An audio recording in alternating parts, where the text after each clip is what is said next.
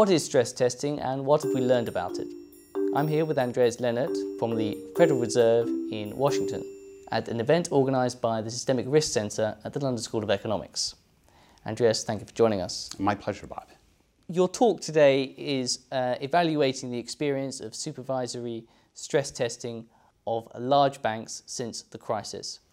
Let's just take a step back and imagine outside the Fed in Washington, somebody stops you and says, hey, what is stress testing? And you've only got 2 minutes to answer. It's a way to see whether or not an institution, usually a bank, can survive a hypothetical, extended, severe recession.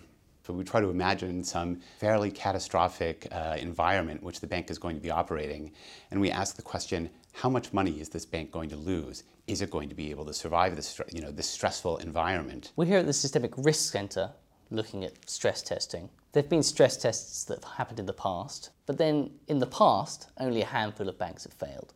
So is it more important to look at the overall system than the individual banks? I think one has to start with the individual banks, because one of the lessons that we learned from the crisis is that the system really is as fragile sometimes as its weakest member. So in times of extreme duress, when many banks are, let's say, undercapitalized or potentially undercapitalized, there are doubts about their solvency, at times like that, the failure of a single institution like Lehman Brothers can have pretty profound ramifications. In a sense, stress testing is trying to find the weakest links. That's absolutely where it can start. It's sort of being stressful today in theory so that we don't have to go through this in reality. In the past, you've said that fragile models are dangerous, worse than useless. What do you mean by that? It's often said that all models are wrong, but some are useful.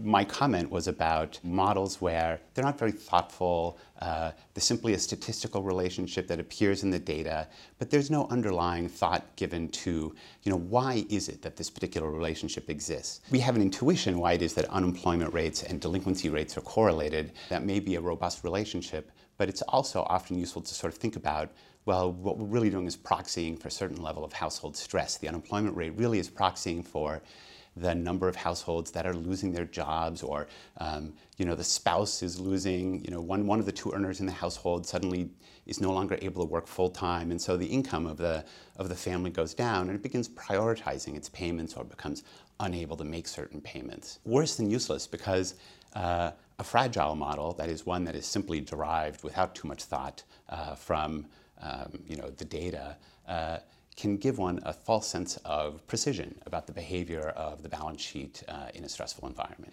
You sort of say, well, gosh, my relationship tells me that losses can never exceed 2% on this particular portfolio. And then if you sort of build all of your assumptions that you can never lose more than 2% on that, then when you lose 3%, it's a major shock at that point. So that brings us to a wider concern with stress testing, that you're only as good as the tests that you're putting out, and that the tests necessarily are based on past experiences. How can you overcome some of these challenges? That's an excellent point, and it's one that I think a lot of regulators who are in this business worry about a lot. All major severe downturns have the same sort of flavor to them. Asset prices are falling dramatically. There's a flight to safety.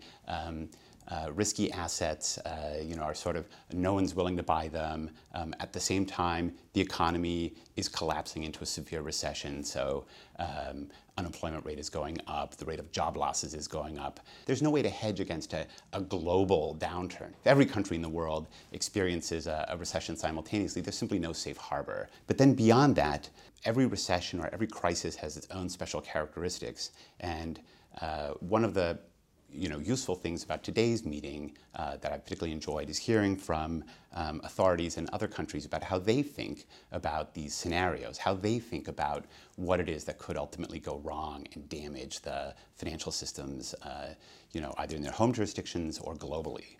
I think that kind of creative thinking is absolutely necessary to have a truly forward-looking test that isn't simply repeating the old stresses of previous crises. And it's not just one test that is passed around the world like a health test. It's lots of different organisations and institutions coming up with their own tests based on their own models, based on their own forward and backward looking. That's right. I'd say one of the major innovations that's occurred since the financial crisis is that there is this kind of community of people that engage in stress testing, who share ideas, share theories about what the problems are, and implement their stress tests in slightly different ways. I think before the crisis, stress tests were used, but they were more used in a kind of back office fashion. They were not a particularly high profile event. So there was a lot less of this kind of fertile or cross-pollination. Let's turn now to the topic of today's talk. Is it fair to say you're talking about stress testing and what we have learned from it? That's right. Some of the participants in the conference referred to the difference between wartime and peacetime. So wartime was something that I think a lot of European countries, the United States, went through in the sense of a financial crisis. And in that environment, stress tests play a very important role of explaining in a credible way just how bad the banking system or the financial system, just how large the losses are, just how bad it can get. Now that we've moved beyond that stage and we're well into an economic recovery, stress testing has become part of routine process for regulators and for financial authorities that are accountable for financial stability. So the question is, we've been doing this for a few years now. What are some of the early concerns that we had? Did they prove out? What are some things that we didn't really anticipate that have emerged? What are the key takeaways from this thinking? In my paper with Bev Hurtle, an economist at the Federal Reserve Bank of New York, we looked at our experience designing a whole system that's based on stress testing. So there's a question. You run the stress test. What do you tell the public about the results of the stress test? Do you tell them just pass-fail, or do you tell them more?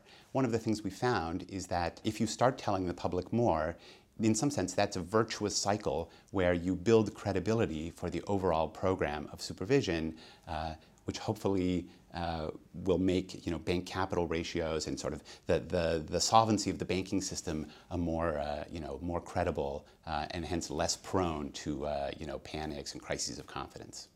And will that work in wartime as well as peacetime? Yeah. Well, I suppose one of these days we're going to find out. I mean, it certainly is our thinking that we'll go into the next downturn, recession, whatever it might be, with a much better capitalized financial system and with a set of quantitative tools, sort of forward-looking, imaginative hypotheses about what the risks are in the system. And so those two things alone, better capital and better information, are going to, or would have been, let's say, would have been extremely useful to have in, say, 2007. My hope is that I or my successor's successor finds themselves armed with these additional tools. A financial system is really only just one crisis of confidence away from being in dire straits. So anything that can be done to sort of promote confidence based on reality is going to enhance stability. Thank you very much. Thank you, Bob.